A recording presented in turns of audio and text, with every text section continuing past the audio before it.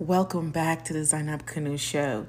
Today I have with me Taryana Rocha, and we are going to be discussing the importance of choosing you. Oh my gosh, this interview was amazing. In this interview, we're going to talk about reparenting yourself, secure attachment, gaslighting, when you gaslight yourself, I didn't even know that was a thing, but it is a thing. You can actually gaslight yourself. We're going to talk about attachment trauma, the golden child, shame. What is a narcissist? The two types of narcissists there are, and how you can go about choosing you, making you a priority. Listen, you don't want to miss this episode. You really do not. So stay tuned and welcome. Thank you.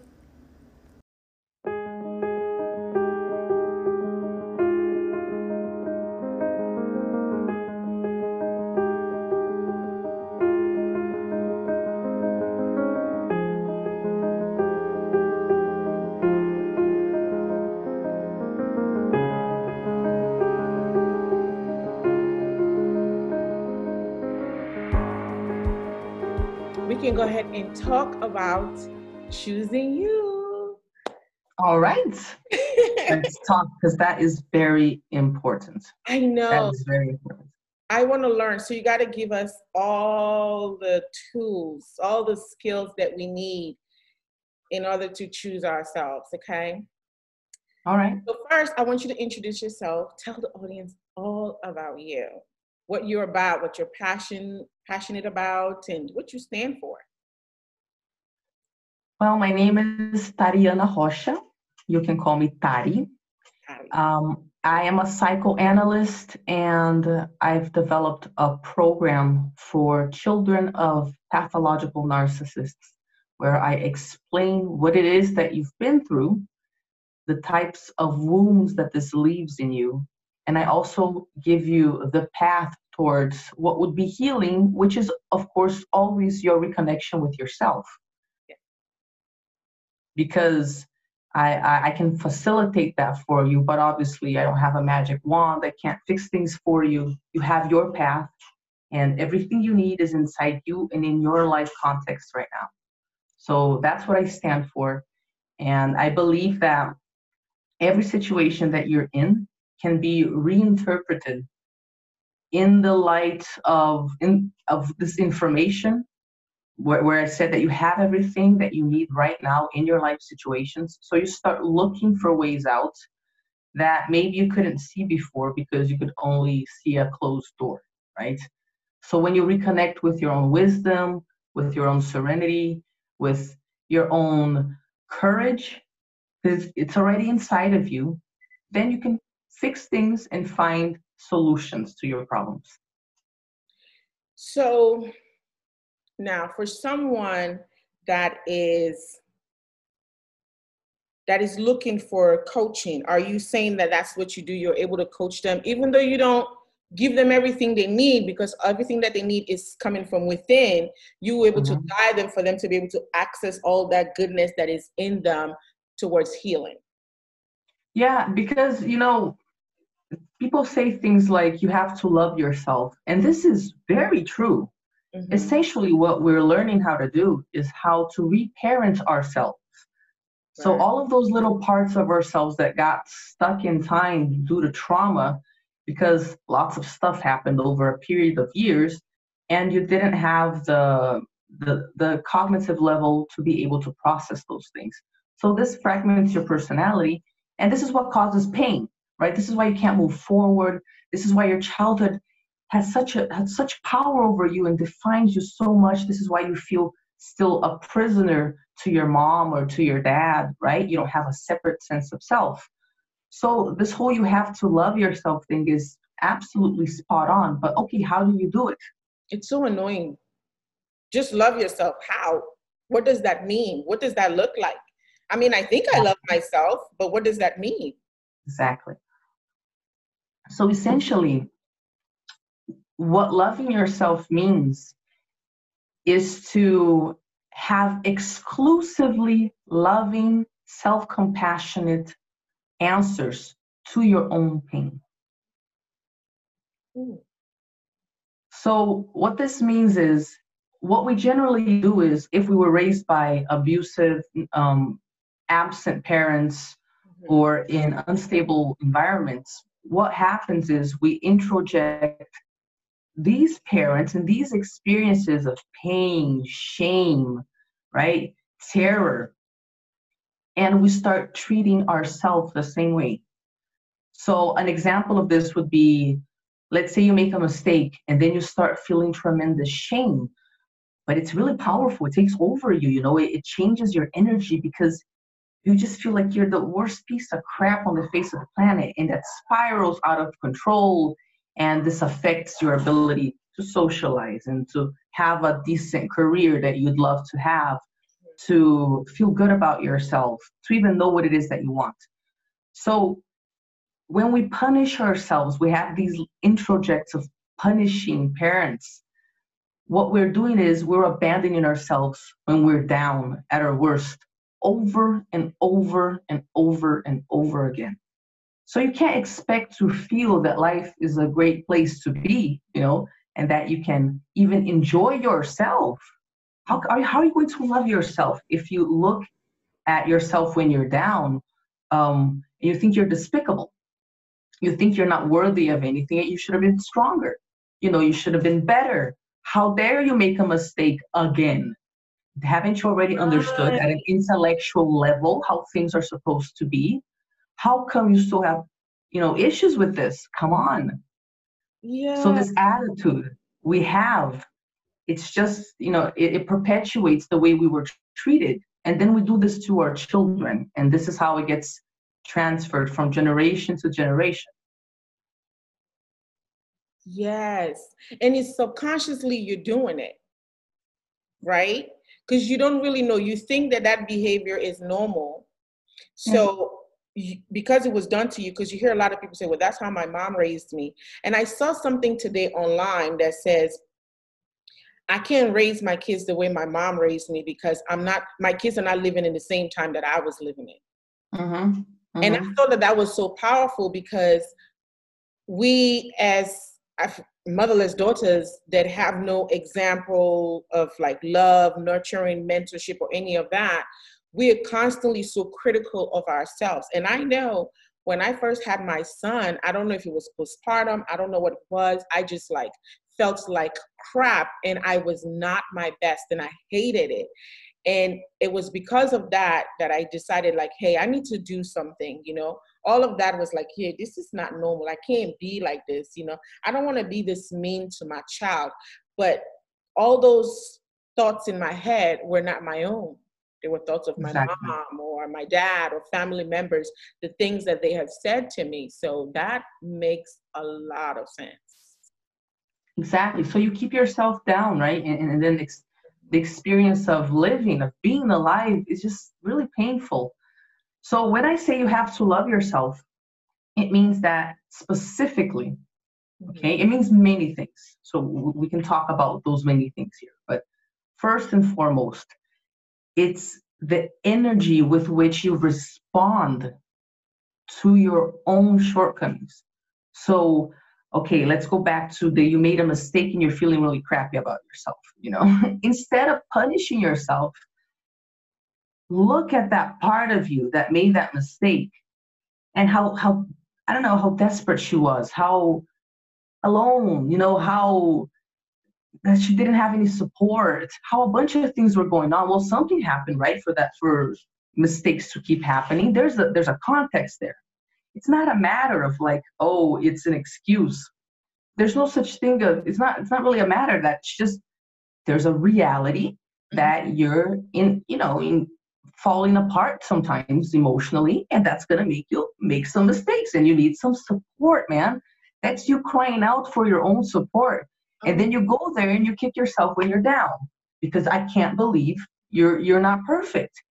So the idea is, you have to get to when you're at your worst, whatever your worst is for you, your codependent relationship, um, or losing people over and over because you're the toxic person, or not being able to socialize, or having no idea who you are, or being borderline, or whatever it is that you are.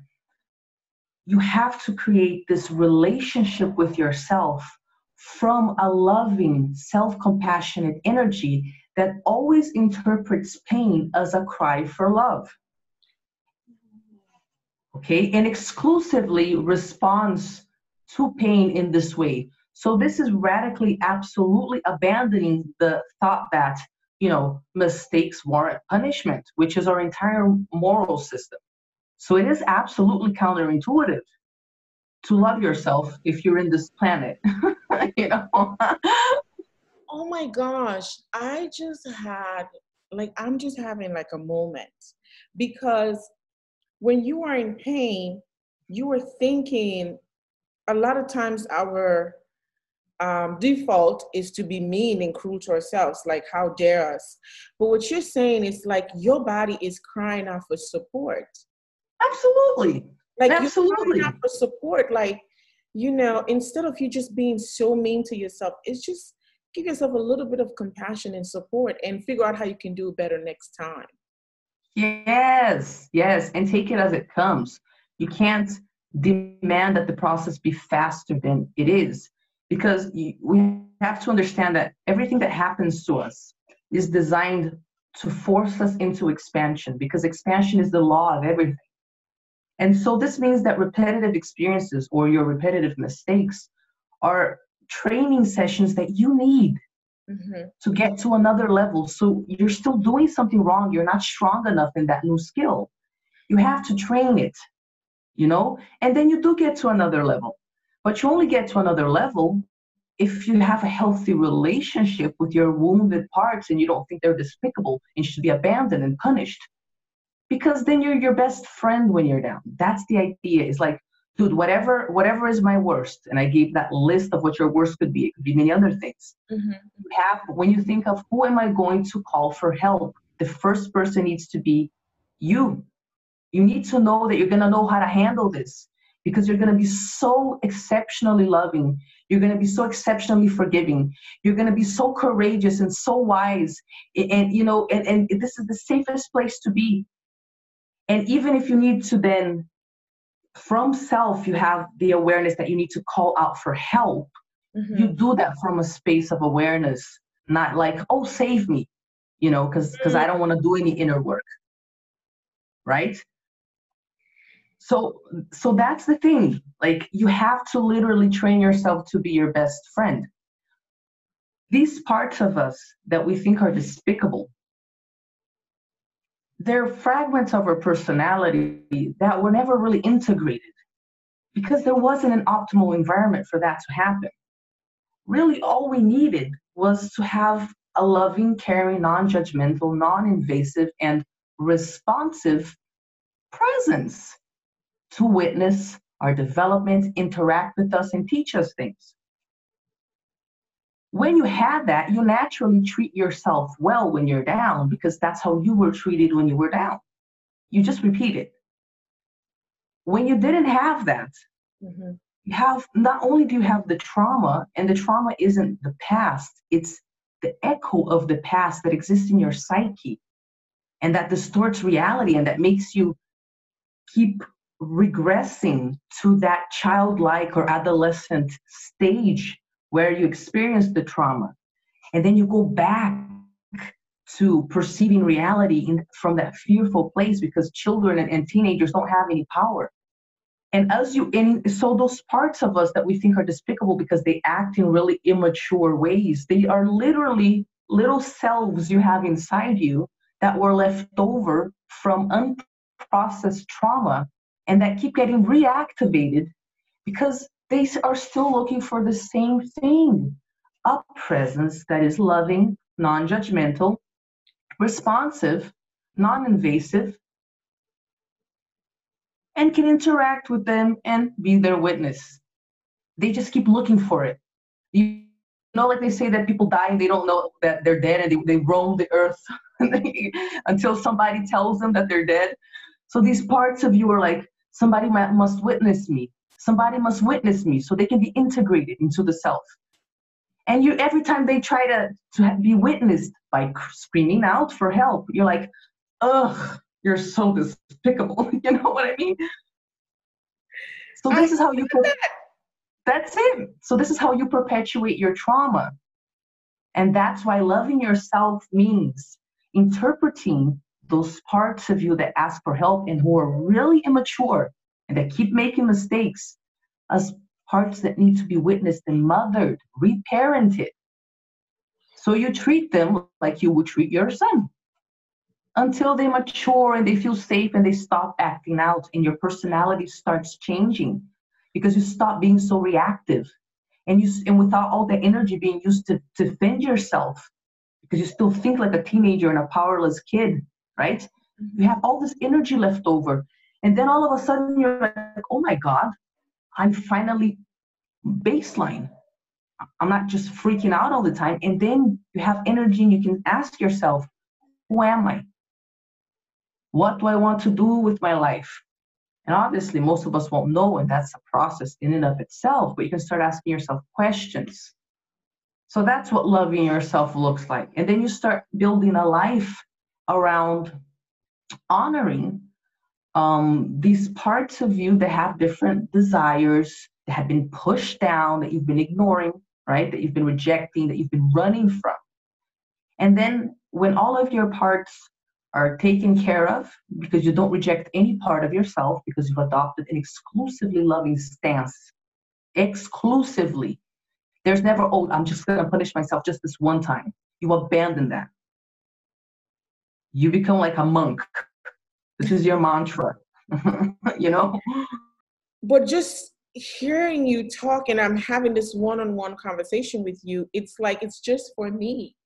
Even though it will be aired to everyone else, but I feel like it's just for me because it's a lot of like light bulbs are going off in my head, because I'm on my journey and this journey is not easy and I have good days and I have bad days. However, my good days can be good, my bad days can be really bad. But when I'm hearing you talk about how you have to love yourself exclusively, be your own best friend. I've heard it before, but the way you are saying it is clicking to me. Like you have to be your own best friend where when something happens, instead of you being judgmental, it's that little girl on the inside of me that's looking for validation, that's looking for love, that's looking for support, looking for someone to be compassionate and nurturing. It's trying to come out. That's the little girl that's like crying or being sad or being so hard on myself. I just need to give her a little bit of love, a little bit of attention. Just be kind to her and listen to her and kind of figure out what does she want. And that's where remothering yourself, like, I mean, I've been doing this for a minute, but like a lot of stuff are clicking in my head right now. But that's where the remothering part comes in. It's really at that stage, at that time. At that stage, exactly. If you could have like an image in your head of these different parts of you, that the little girl, like you mentioned, there are therapies that access these parts, like inner family systems or parts work, and you can even visualize what these different parts would look like because they want to be seen, so they manifest. They actually do make themselves be seen. So I'll give an example so it doesn't sound woo, okay? I have a part of me that goes off into la la land and daydreams when I feel like I'm overwhelmed because there's a lot of adult responsibilities and I want to go back to being a kid. And then I start dissociating and I go off into la la land and I'm like, oh wait, I got stuff to do. And that's the trigger. So when I'm in my serious, psychoanalyst, entrepreneur part, I'm very responsible, I'm very focused, I'm very grounded. But when this other part, when it feels threatened by the amount of responsibility on my plate, There's Mhm. this other childish part of me that wants to go back to when kids, had a wild imagination and they were part in their imagination and part in the real world. And that's maladaptive daydreaming. And lots of people have that. I And do. yeah, it's actually a really common thing. And so when I'm in those parts, they take over my personality. And this is why we feel so crazy and chaotic inside. Like there's many different people. It's like there are many different people. And they're at different ages and they have different needs and they've never been heard and they keep taking over your personality and you keep having this weird erratic behavior because you've always refused your role in reparenting. That's why they keep resurfacing over and over and over and over and over again. Exactly. Exactly. Tari, it's a lot. It is a lot. It is a lot. But I have a theory. It's a practice really that healing, since it's something you're gonna have to do for the rest of your life, you really can't face it like a chore. Like, oh my God, I have all this inner work to do. No, on the contrary, what you want to do is first you want to remember that you're never going to regret all this effort. So Mhm. you're going to get a prize at the end of the rainbow. There's something for you. This is for sure. If you just keep at it, this is for sure. So you have options. I understand that it's difficult. It really is very difficult.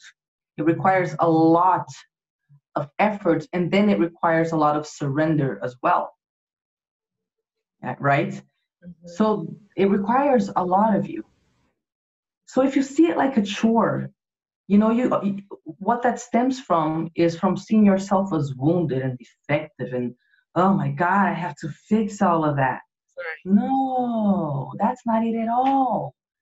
If you could have like a visual image of these wounded parts of you, you would see little children all beaten up, skinny, like they haven't eaten in forever, starved. You would feel pity and compassion. You would be overcome by a motherly instinct to protect them. It's just that you're seeing your face in the mirror, your adult face, and you think you're this adult and you're supposed to act like one. Mhm. And all these leftover parts of you that you don't want to, you don't want to give the time of day. And are these wounded parts of us, they require exceptionally little attention. You're not going to have to, like if you have a part of you that's a 3-year-old and you keep going back to that part and you just stay in bed and you lie down in a fetal position and that's all you can do when you're in that part. Well, it's not going to take 20 years for you to mother that part and reparent that part. It's going to take a little bit of attention when they pop up, when that feeling of wanting to be in bed in fetal position, which is that part manifesting, right, being activated. Right. When that happens, then you mother it, you reparent it, and it's a few minutes here, a few seconds there, and you build a relationship with them, and they start feeling safe because all they need to be freed from their bubble of isolation from the rest of the psyche where they're not seen, and that's why they're isolated, is for you to see them and accept and love them. That's it. And then they're free, and you start maturing. Mm. And then your personality, you start noticing characteristics that you have that Mhm. you didn't realize that you had them or that they could be so beautiful or provide you so much joy and so much connection because you develop talents where you only saw defects. You transmute everything. These wounded parts, they become parts that have unique energies, and life can be, for example, light again. Things can be easier again because now you have access to that part of the psyche that was blocked off and it's free. So it's a Okay. relationship thing and it's exciting because you'll never regret it. It's amazing to get to know these parts of you. They really are like little people inside us. It's crazy. It's super healing. I mean, it can't go wrong.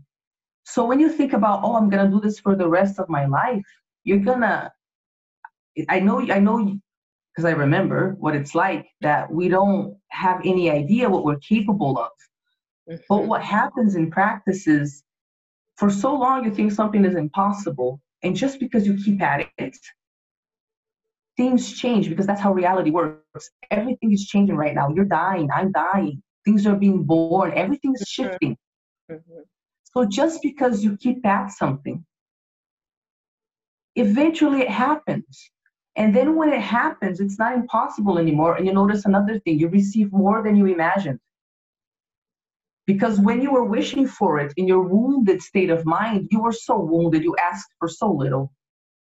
Yes, because you're afraid. Because you don't think Yeah. you're gonna get it. You don't think you're gonna accomplish it. So you don't really ask for a lot. You ask for, oh man, I just was telling myself this. What's today? Today's Wednesday. I work 12 hours. Sometimes the days just run together. But I think it was like Saturday or Sunday. I was telling myself I was coming upstairs and I was like, oh God, please may I be able to buy da da da da. And then I remember, why would I ask for such little? I'm like, I'm asking God, See? why would I ask for such little. And I was coming up the stairs and I remember telling myself that I'm just asking for just like the problem to just put a band-aid on the problem versus me actually asking for me to solve the problem. There we go. There we go. Yeah. And the thing is, that's related to the way that we attached as infants to our mother and our father. And there's this thing called secure attachment, which basically, if the way that they used to interact with you was with that loving, non-judgmental, non-invasive, responsive energy, then you form a secure attachment. It just means that you trust your mother and then you can love her and be loved by her. And she takes such good care of you that as you grow, you feel very safe to go off and play and get to know new people because you know there's a safe place for you to go back to. But when your mother's love is unstable, you don't form a secure attachment. And then you're always scared of losing that love. And your entire psychic energy gets directed at reading the parent so you can adapt your personality to having your needs met and to not being punished. And then you don't get to form a secure attachment. And this makes you not take certain risks in the adult phase and makes you dream really small because you don't feel that you can go out into the world and do stuff. There's no place to go back to. Life in and of itself is unsafe for you. That's how important that first attachment is, that first bond. Is this why when you are in a relationship, even though the relationship is toxic, a lot of people end up staying, whether it's a friendship, whether it's a marriage, because you're afraid from just the experience that you had with your parents. You're afraid, like, well, wait a minute, I had it with my parent just as normal. I had it with my mom, I had it with my dad. So what he's doing is no different. I've heard people say, and I have said it to myself, well, at least they care for me compared to my mom, even though the relationship wasn't healthy. And I mean, I've told myself that, Of course, you we, know, we rationalize the abuse. We have to. Because you anyway. can feel that it's abuse. It's gaslighting yourself, but it's what you've done your whole life. You were gaslighted when you were a kid, and you learned how to gaslight yourself. You have to lie to people about your family. You have to pretend a whole bunch of things and pretend certain things weren't problems and pretend things were fine when they weren't, It's and exhausting. nothing was ever dealt with, and it was chaotic. And there were no boundaries. So you just have to kind of replicate that experience. It's just emotionally comfortable because that's what love means to you. As weird and toxic as it is, it's really the only reference you have. And because you keep looking for it, because all of these parts of you are still looking to be witnessed, looking to be received, looking to be loved, you keep just looking for it in everybody. And when something is similar to what you associate with love, because it's the only reference you have, you're like, oh, this is it. and you get really confused, but then you just activate all of the same things to try to pretend that everything is normal, like you used to do when you were a kid, or with your toxic parent, to normalize the situation, because So you don't really believe there's love for you. So I mean, you have to have a reason to why you're staying in that relationship. You don't think there's going to be love for you anywhere else. well, it's kind of scary because I know for me, it was very scary to be able to walk away from my relationship because I don't have that family support. And now I'm truly on my own. And then I was like, well, my mom couldn't love me. These were the things that I told myself. My mom couldn't love me. My father's love was very conditional. I had to get like really good grades, and then he would be really nice to me and very kind to me at that time. And now I'm in a relationship and this is some rocky mess right here. And I'm like, it's me. I'm the problem. I'm the problem. Because if I was perfect, if I was great, if I was this way, then I would have been loved. I wouldn't have had an issue then. At one point, I thought my partner couldn't truly love me because they saw that my mother and father care less about me. Because then they would say, something like, well, at least I'm in your life. You know what I mean?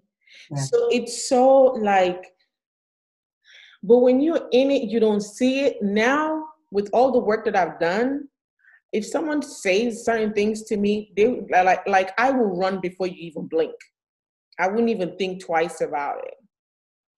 But back then, with brokenness and not knowing what it means to love myself, what it means to choose me, I mean, we're talking about this is, I'm just putting myself now because I know this space of what some of my audience members are dealing with, because some of the emails and stuff and Instagram messages and all that I've received, a lot of them just feel stuck.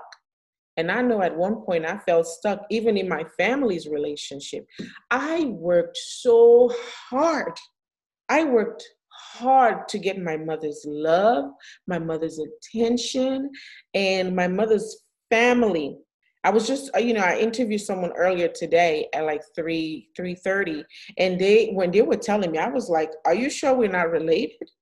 Because it literally was like, as I'm listening to her, it sounded like my life. Yeah, very, very repetitive stories. That is crazy. Very repetitive. Abuse is very repetitive. Narcissistic abuse is very repetitive. How can it be from different families like that? It's like literally the same thing. I don't get that. Because it's the way that the psyche works, and narcissism, it's an attachment trauma at its core. It's what it is, which causes a defense mechanism. This feeling that you had of like, oh well, people will think less of me because my parents don't love me. Well, the narcissist has a profound sense of shame and inadequacy. That's what he feels actually deep down inside, because narcissism is a defense mechanism created in childhood when you aren't seen. And Really? there's two ways of, yes, there's two ways of not being. It's not what we know about personality traits. Some of them seem to be genetic, like being an introvert or an extrovert, but most of them, and narcissism is included there, seem to be from developmental issues. And we see that narcissism has got to do with trauma. So what happens is there's two ways of not being seen. Either your parents are absent, they might be physically there, but emotionally absent. You might actually be abandoned. You might be humiliated and rejected, right? And you might be abused. That's one way of not being seen. But there's another way of not being seen. The parent uses you to enhance their ego, to boost their own ego. So you have to have the career that they weren't able to have for whatever reason. But they're going to project their dreams onto you, and you have to go down the path that they choose for you, you can't exist as an individual self. You have to make them look good. You have to be enmeshed. They have to make decisions for you. You're not allowed to have your own personality, and they will only pay attention to you or acknowledge your existence when you're obeying. The moment you demonstrate that you want to go another way, they discard you like you're useless, or you become a scapegoat. Oh, I can't believe So, that. absolutely. I And, experienced that with my father. My father wanted me to go to school and become a doctor, and I had no desire of becoming a doctor. I wanted to go to school to do some kind of art thing, whether it was journalism or I love anything that was art related. At one point, I wanted to do interior designing. I wanted to do what allowed me to be creative. And my father was like, no. And when I went off that path, he was not happy with me at all whatsoever. So guess what? Because he was not happy with me, I had to go back to the path that he wanted me. And when I went back, he was okay. The relationship was okay. But the relationship was, like I said, conditional. It had to be, I had to be a specific type of person. I couldn't, no one can even complain about me. I couldn't even, as a teenager, I couldn't even fight with my stepsister. I couldn't even argue with her. I couldn't even make her upset because that would mean I have like literally disobeyed him. And as a kid, I would be in the house with my father and he will not speak to me for a whole month.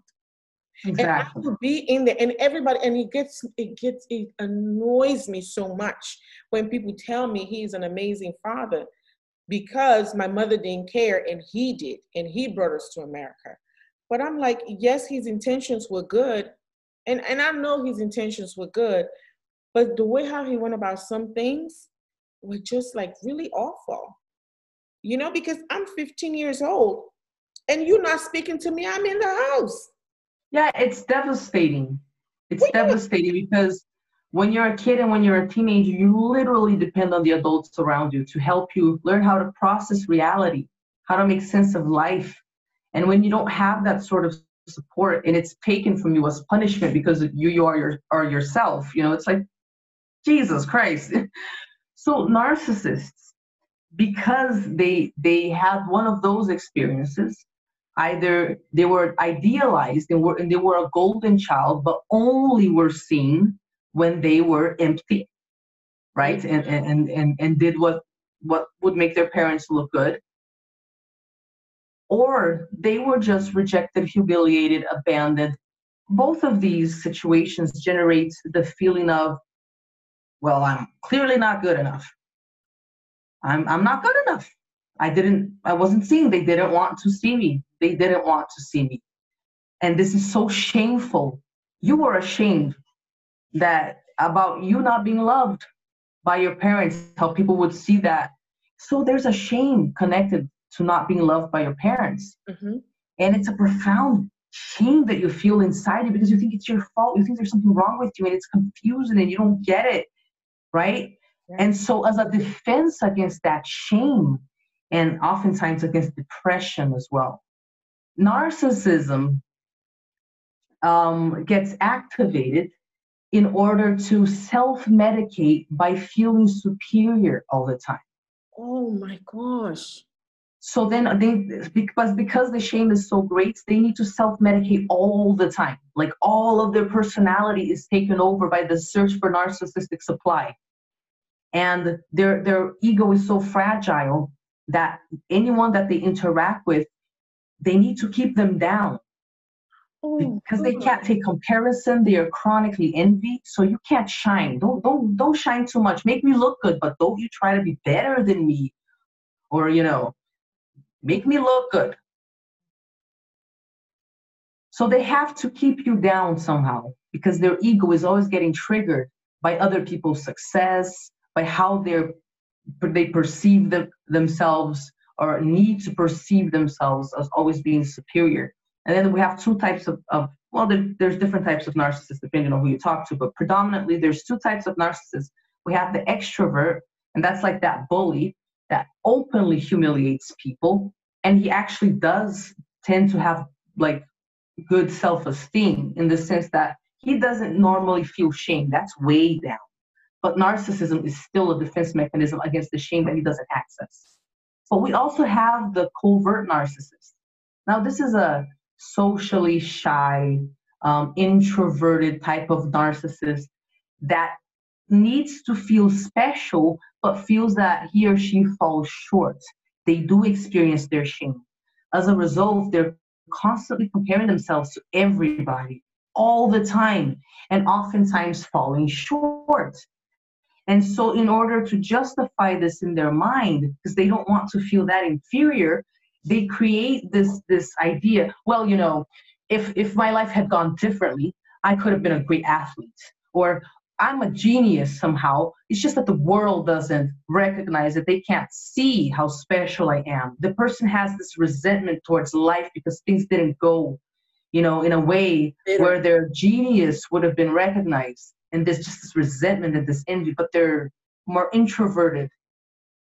But in both situations, there are defense mechanisms against that feeling of shame. This is why if you were raised by a narcissist, you feel like you were smashed, as an individual. It's like there was no space for you to develop. Everything was just wrong.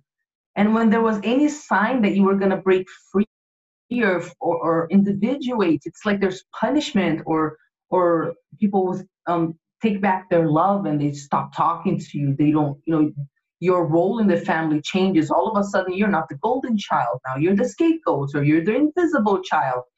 And so it's super crazy making. It's crazy making, and that's why it's essential for us to learn how to be compassionate towards our wounded parts. You see, narcissists don't know how to do that. And because they hate their wounded parts so much, they use this grandiosity. I'm better than you. Mm. I'm always right. You're always wrong. To self medicate against their inability to feel their own shame and process their own shame.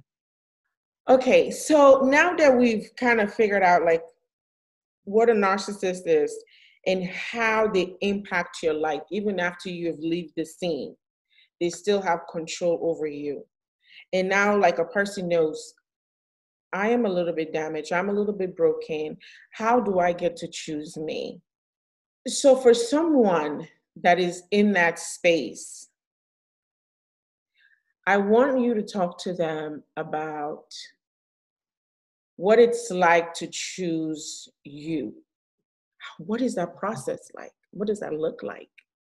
Well, there's an image I like to use, and I described it to you when we talked earlier about what it is that our psyche is like after narcissistic abuse.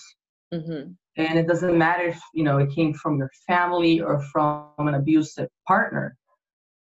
Essentially, your personality doesn't exist anymore. You have no sense of self. You're confused as heck. Your nerves, I mean, you're on alert all the time. You feel anxiety and you don't know why. You can't Eggshell. describe. You're an eggshell. You can't even describe it. It's so weird. It's so weird. And you have to start somewhere to heal, right? And you don't even have a sense of self. What the heck do you do? So visually for me, this is like an image of Armageddon, the apocalypse. And or maybe a war-stricken zone where the buildings are just like, everything's been explode. Exactly. It's just I forgot the word. Ruins basically, and gray and burnt down and falling apart, and no life whatsoever, no vegetation, nothing, like a wasteland. This is what you feel like. And then at some point, yourself, because yourself is your self-healing entity, it works with life to push you into situations where you can expand, because that's the nature of reality. So yourself tries to peek through, and you're walking through that wasteland and you see a little sprout. It's the only color, and it's this vibrant little, stem, and like maybe two bigger leaves and two tiny little leaves. And they're like, oh my God. And it's literally the only color in this whole wasteland scenario. And it is your job to take care of this tiny little sprout because you need to revegetate this wasteland. You need to bring it back to life. And you are the guardian of this little sprout. And how are we going to do it? How are you going to do it in practical terms? Well, it's actually quite simple. It's just super hard. But it's actually quite simple. It involves 3 steps. The first step is you have to know how to ground yourself. And there's many ways of doing this. Some people use breathing exercises. I love breathing exercises. Some people do yoga, right? Some people meditate. Some people pray. I like to do inner therapy using inner family systems. It's a type of parts work I like to do. And that I teach in the Inner Mastery Lab as well, because it helps me ground myself. So that's the first thing. Why? Because when you're in a chaotic state, you're not in your true self. You're not in self. You're just in all of those wounded parts that are going crazy. And now your personality is like a gazillion fragments. There's no consistency there. You need some consistency, and self will give you that. You can only access self when you're nice and calm around. Oh, yeah. So you have to develop some way to first and foremost learn how to access self. I like breathing exercises. I like stretching. I like parts work.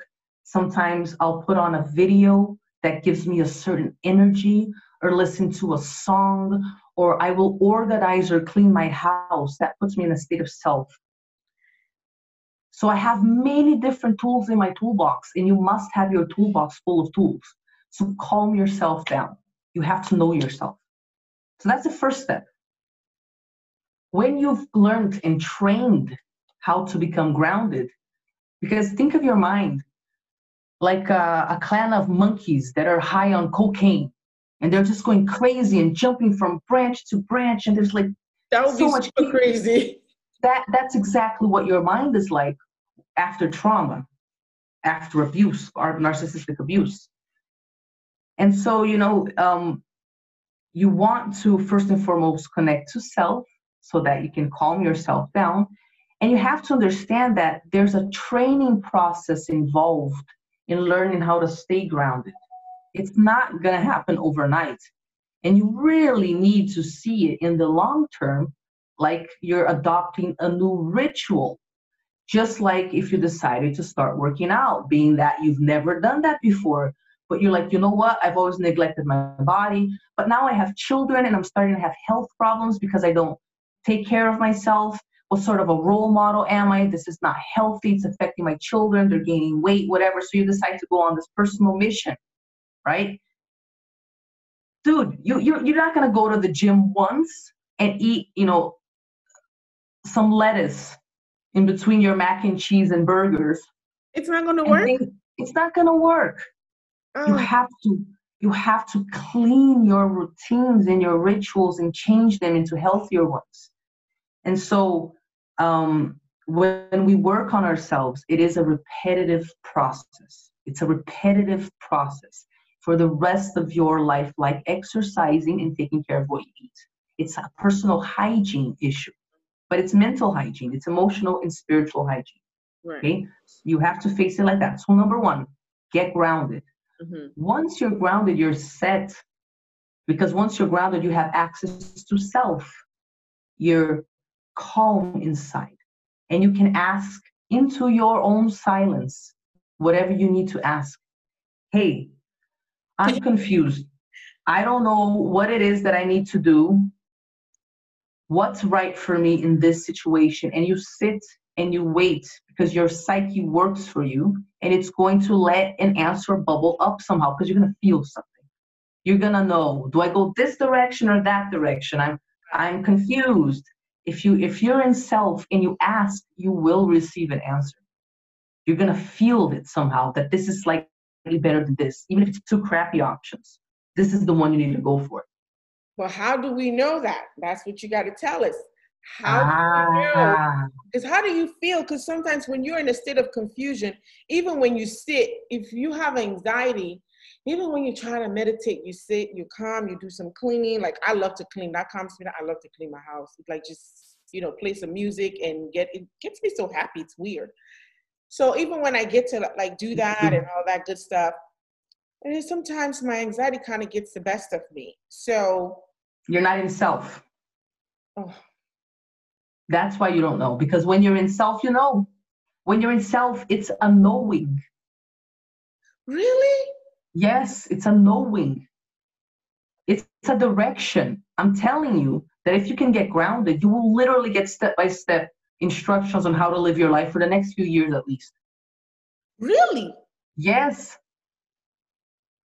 And how does it work? So I said it's a three-step process. Number one, get in self. If you're not in self, you're not sure because you know when you're in self. It just Your makes sense. vibration is very low. Yeah, the illusion falls away and you just see what's healthy. It's obvious that this is what's healthy. You're just lying to yourself, And then that's step two, to ask yourself and wait for the answer. And step number three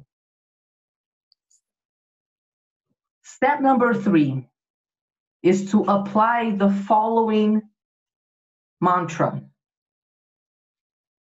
May I have the serenity to accept what I can't change, the courage to change what I can, and the wisdom to know the difference. Whatever yourself tells you to do, it's going to be one of two things. You're either going to have to accept a situation that you cannot change, like my husband, my mom, my friend obviously has a toxic personality, possibly a personality disorder, and I need to distance myself from this crap because this is not going to change. So it's either accepting something that you've been resisting, and that's why you're suffering. Because you're resisting it. Yeah, because you're not accepting something. You're like, no, no, no, he beat me up today because I didn't put enough onions in his stew like he asked me to. You're like rationalizing crap. You don't want to accept, or maybe you're financially dependent on your mom. So she's abusive as heck, but you don't want to accept it because then you have to grow up and you don't want to. I was just talking about that today. A lot of people are complaining that, how they have all these groups on Facebook with all these individuals with mommy issues, but then a lot of them are like, oh, my mom just kicked me out, or, my mom is, because I live with her, she's being this way, that way. And I was like, why don't you just remove yourself from the situation? You're an adult now. What's the essence? Yeah, but it's that learned helplessness, right? The person literally sees themselves as powerless, and also they were quite possibly trained to be childlike and prevented from developing skills that maybe an adult their age would have, even sometimes basic skills like social skills. I have many clients that have such serious social issues they can't hold down a job to leave their family environment. So you have some really weird situations and a whole lot of depression, and the person's like they can't get out of bed, much less get a job. So it's you have to like these people essentially learn how to rescue themselves from the deepest pain because they're in such a bad place in the way that they see themselves. There's a lot of self-help and inner work and maybe therapy that they're going to need to go through to have a strong enough ego to like, okay, now I'm going to be an adult and take care of myself and see myself as an individual. So it's a process. It's a process. Some people, everybody's at a different stage in that process, but absolutely um, essentially you're just resisting growing up, and you have to grow up at some point, right? And we do resist it. We all resist change, and we all think that it's going to be the end of the world, and maybe we should just stay where we're at. So step one, get grounded, find your technique. Step two, when you're in self, just ask yourself, what's the right situation for me right now? And you will feel a knowing somehow. Different people feel it different ways, you know? Sometimes, I swear to God, sometimes I ask myself something, and at that exact moment, a song is playing and a sentence is said as an answer that it represents exactly what I need to do or what I know already. Oh, And yeah. this happens all the time with me. So there's many different ways that you can feel this. Maybe it's not going to be in an outwardly way like that, but inside, like intuition, just a feeling based sort of thing. Or you might kind of like hear a sentence in your mind. If you go in this direction, this will happen. But if you go in this direction, this will happen. Right now, this is what you want. You feel something. And then this is step three, right? You either accept a situation that you cannot change, like if you want to, be free of your mom, you have to be financially independent. So you're gonna have to deal with that depression. Mm-hmm. Or your husband is not going to change because he has a personality disorder, maybe undiagnosed, but it's that serious.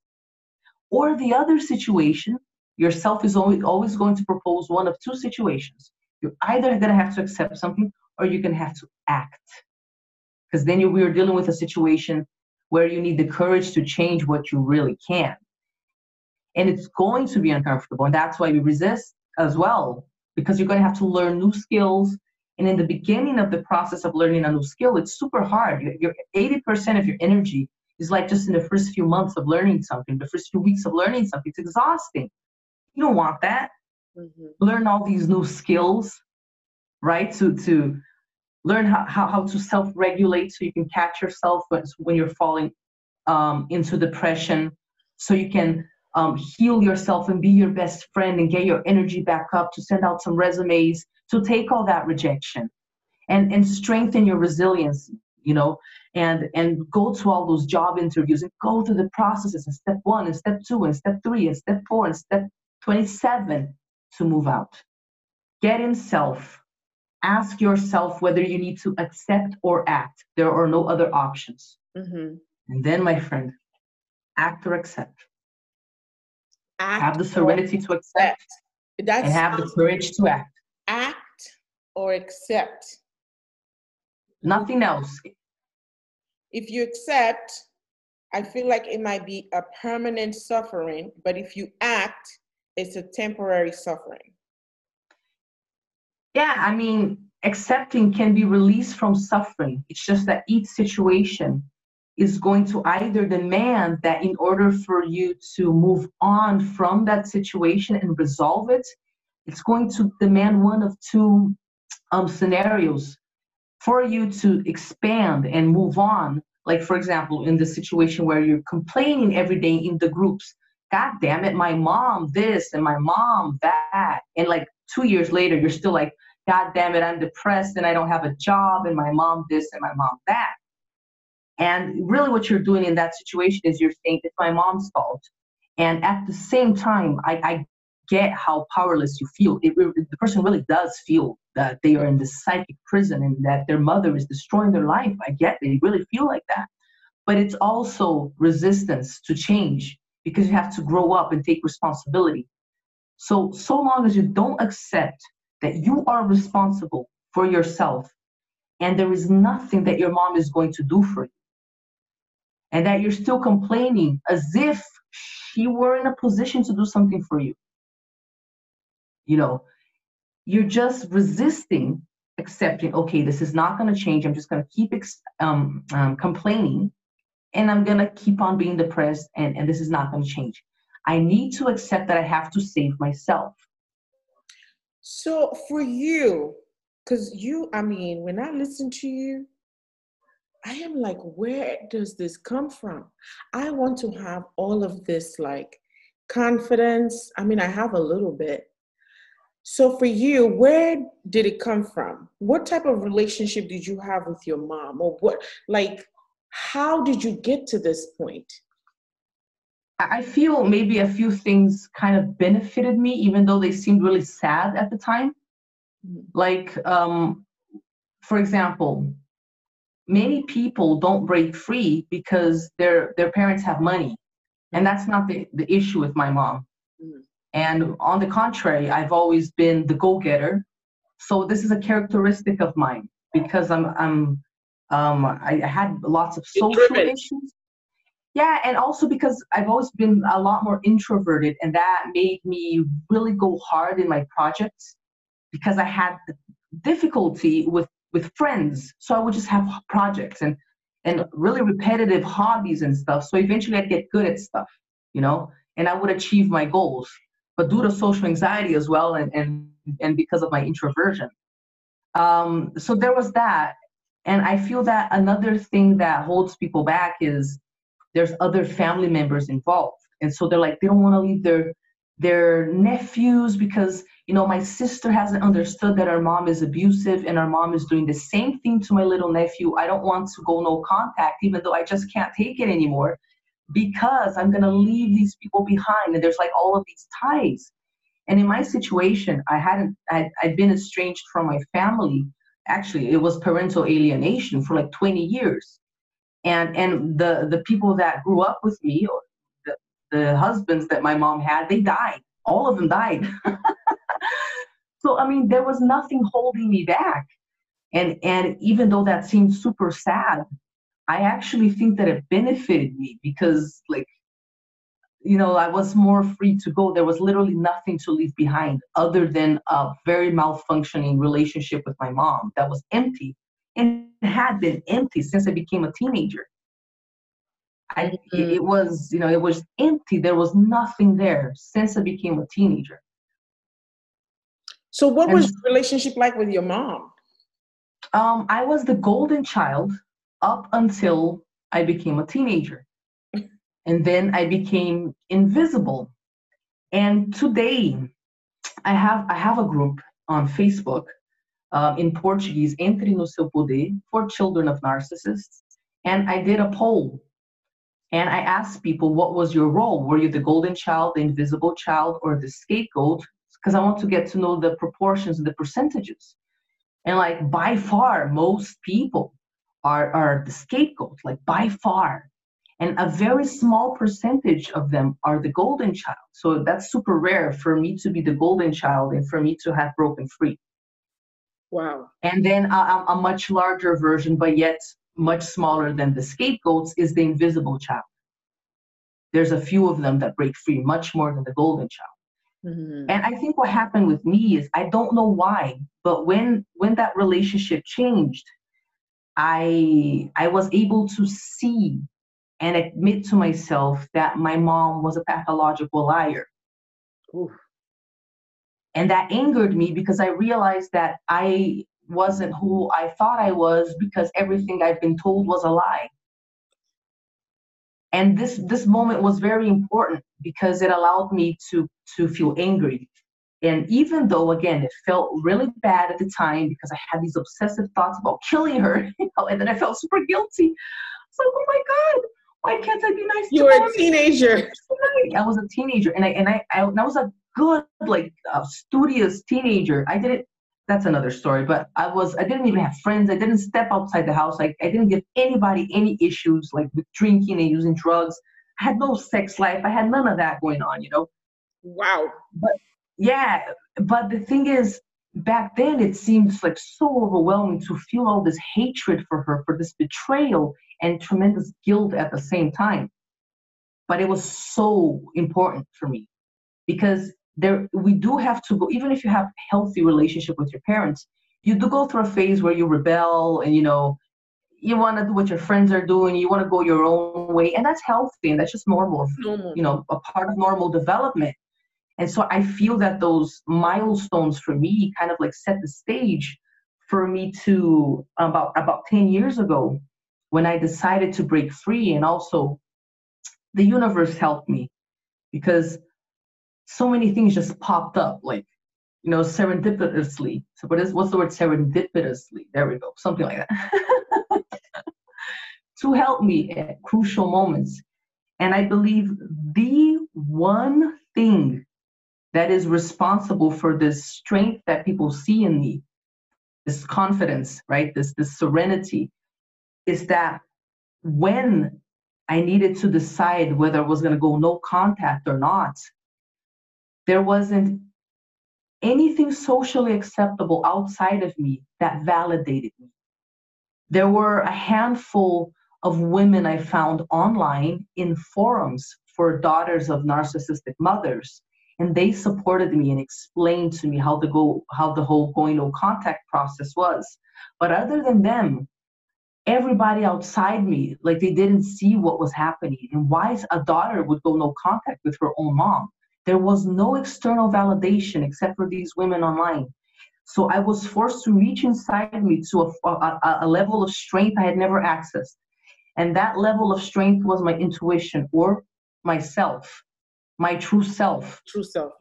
And the only way that I could take that step, because it was so like, no, you can't do that. You can't do that to your mom. Come on, this is a prison. She's gonna need to die first for you to be free. That sort of mentality, you know?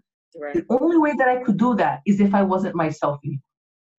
So I reached out to this higher intelligence that I found in me, this source of courage. And of course, I had absolutely no guarantee. You told me, how do you know? How do you know? Well, first of all, when you're in self, you know. Mm-hmm. But how do you know that following your true self is going to take you where you want to go? How do you know that's better than what you've been doing? Mm-hmm. Maybe it's better to stay where you're at. And this is the crazy thing. Essentially, you keep reliving certain developmental stages that you should have gone through in a healthy way when you were a kid.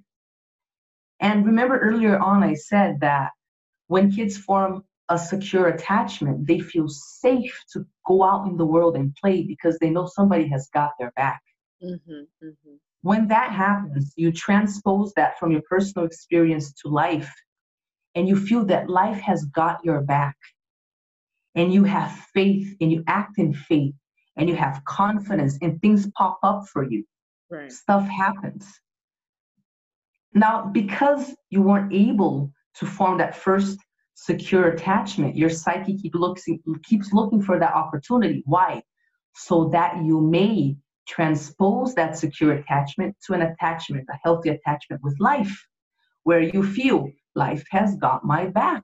I don't need to be scared. I don't need to be in survival mode. Right. Almost where you feel like a golden child by life, because life wants to have your back.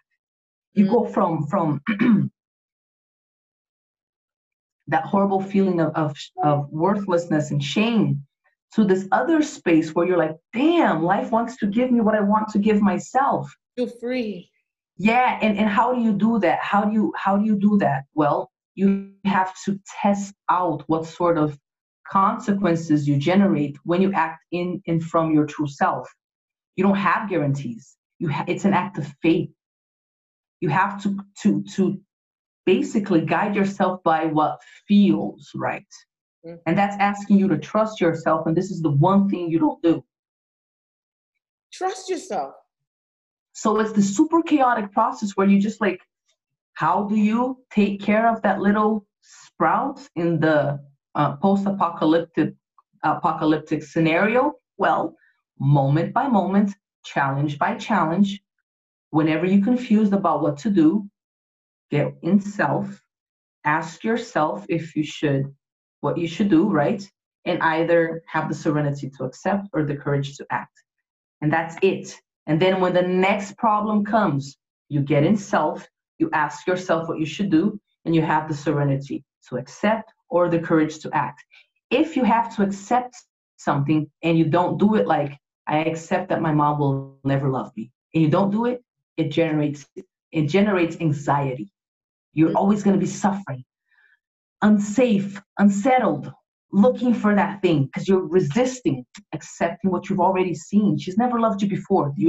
There's no experience in your personal history that would, warrant you actually believing that one day she's going to finally see you. So what are you basing this on, right? Ooh. And you do that challenge by challenge. You just follow those steps, and then you observe the consequences that you generate for yourself, despite the discomfort of trusting this weird voice inside you. I know. Because it's scary. And what the hell am I doing? How do you know if this voice is yours or not? Yeah, well, when you are in self, It's the part of you that makes you feel safe. So there's a physiological confirmation that you are in self, because this is what happens. When you're not in self, you have alterations throughout your body that demonstrates that you are unsettled, either because you're tense, or because your heart rate goes up, or because you feel a knot in your throat, or you can't breathe, you're getting anxious, or you're doing this with your eyebrows. You're getting into this really unsettled state. And if you were to describe the feelings that you're feeling, between being heavy feelings or light feelings, you'd say they're heavy feelings. They're not things you want to be feeling. That's the confirmation that you are out of self. Feeling at peace is Exactly. when you know you're making the right decision because you feel safe. Like sometimes you just get the feeling, it's like a feeling that comes over you when you make a decision that you know is healthy for you. Like There we you go. really just feel like a burden was lifted when you do it. So I can definitely understand that. I've experienced it a couple of times, but not as much as I would like. I really would like for God to talk to me though. Yeah, but you can't hear God because you don't get in self. You don't take the whole calming yourself down seriously, part down seriously. And that's the first part. You can't do anything if you don't know how to calm yourself down. You have to have tools, because you can't access your wisest part. You can't access God until you're in that state of mind. And as you do this progressively, you said you've only experienced that a couple times. Honestly, you get to a point where you experience that various times a day, because you're operating from that point. Why are you operating from that point? Because you've done the lab work, you tested it out. For a while, you start training this new way of thinking and acting, and you don't know where it's going to lead you. But after some time, you can see that things are better for you because you're more confident, you know yourself better, toxic people are leaving, situations are transforming. You start proving to yourself that this weird voice inside you that you can only access in silence. This weird voice definitely knows what's best for you way better than you do. And if you're smart, you'll stop like tripping out and and trying to intellectualize things, and you will increasingly hand over um, leadership to your true self, because you know that you don't know how to make yourself happy. You put yourself in these dumbass situations where you think you're going to be happy, and you just get punched in the face, and or these repetitive situations, and you don't know what you're doing. But yourself gives you directions even when you don't understand, and years later they make sense because the dots connect. It's that sort of intelligence. And you only know that it's this powerful if you test it. It has to be an act of faith. You have to have faith in yourself. This is how you have faith in yourself. And as you do that, every single time you do that, that little sprout, it gets stronger and bigger and starts developing. And, the roots get nice and thick, and the trunk starts expanding. And all of a sudden, it's this big old tree, and the branches stretch out, and flowers take over, and it smells good. And oh my God, it was just a little sprout. And now it's all falling on the ground. And that whole post apocalyptic scenario is changing because there's color. And then fruit comes out. And you finally get to figure out what sort of a tree it was. If it was a tangerine tree, you know what I mean? Because you're protecting this new life inside you, and you don't know what it's going to yield because you don't know yourself. Yeah. You have no idea what you're capable of. You have no idea what gifts you have to give to the world, and how much fulfillment and connection this is going to fill you with. You don't know. But if you keep on choosing to act the way yourself tells you, by accepting or by acting, accepting or acting, accepting or acting, you eventually get to taste and to see your own fruit. I literally don't even have anything to say. A lot of the questions that I sent you, we've kind of touched on them here and there. And really, there's not even, the only thing I want to talk about is flying monkeys. Like, how did you get to deal with flying monkeys when you are in self-development mode? When you're in self-development mode, well, first of all, there's two types of flying monkeys. Really? There's flying monkeys who are just innocent because like you were innocent at some point, and they believe it. They believe the narcissist. They don't really see what's happening yet. Maybe you have a sister like that still tries to rationalize it or something like that. You're like, damn, come on, wake up. I did. But they're not there yet. I guess I was a flying monkey because I did that. And my brother was like, if you don't stop going over her house, if you don't stop interacting with her. And I told myself all kinds of stories in my head. Yeah, well, it could be that. And the other type of flying monkey is someone who is in on the abuse. It's someone who in that family system is getting triangulated to make chaos happen, to instigate drama. Mm-hmm. It's someone who's narcissistic themselves, who is unstable themselves. So there's that. But regardless of which case it is, obviously you can be compassionate towards the first type and maybe just tell them, listen, this is where I'm at right now. I respect that you don't understand, but I have to do this for myself. Mm-hmm. Right? And then you just have to understand that this is building boundaries. What they think you should do is their business. And you have to see it that way. Okay. That was powerful. What they think you should do is their business, not yours. Exactly. And this is creating boundaries. Now, you only stop paying attention to what other people think you should do when you trust that you know what is good for you. And you only trust that when you have a relationship with self. Because self is strong. Mm-hmm. Self is courageous. Self is serene. Self is wise. Self literally will tell you step by step. I'm confused today, self. What do I do? First, get in self. Do your yoga. Do whatever. And then ask. You're going to get instructions. I just want you to kind of wrap it up for me with your one word of encouragement for, the motherless daughters that are experiencing a lot of just uncertainty right now in their lives. Like, just not sure where to be, really. Sometimes, well, there's a couple of things. Like, first of all, we all need to collectively survive this moment. Mm-hmm. And you really can't demand much more of yourself than that. Right. Okay. However, it is an interesting moment. So maybe many things are being rubbed in your face right now, and you're dealing with a lot of triggers. And pain is always our self trying to get our attention, mm-hmm. so that we can do something already, either accept or act, or a little bit of both, and move on from that pain. So it's a moment to look at why you're feeling what you're feeling. And I want to validate that you just knowing that you don't want to be where you're at is enough for you to move forward. You don't need any information about where you're going. That's enough. Just start from there.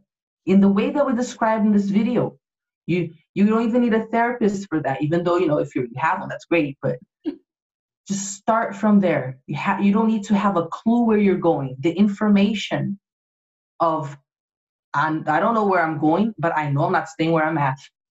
This is sufficient and it's powerful. I thank you so much for taking the time. I really, really appreciate it. Sorry about all the mixed up. Sorry about all the confusion. I'm trying to keep it together with the full-time job, being a mom and all that craziness. Yeah, that's craziness. Yeah, I'm a nurse and working. It's just really. Damn! Yeah, that's gotta be crazy. That's gotta be crazy. But please excuse all of my craziness that you may have experienced. It's not intentional. Okay. Thank you so much for inviting me. I hope you guys can benefit as well. And, just be your own best friend. Let's summarize it that way. And it's powerful. And that's it. Thank you so much. Thank you so much. I'll talk to you soon. All right.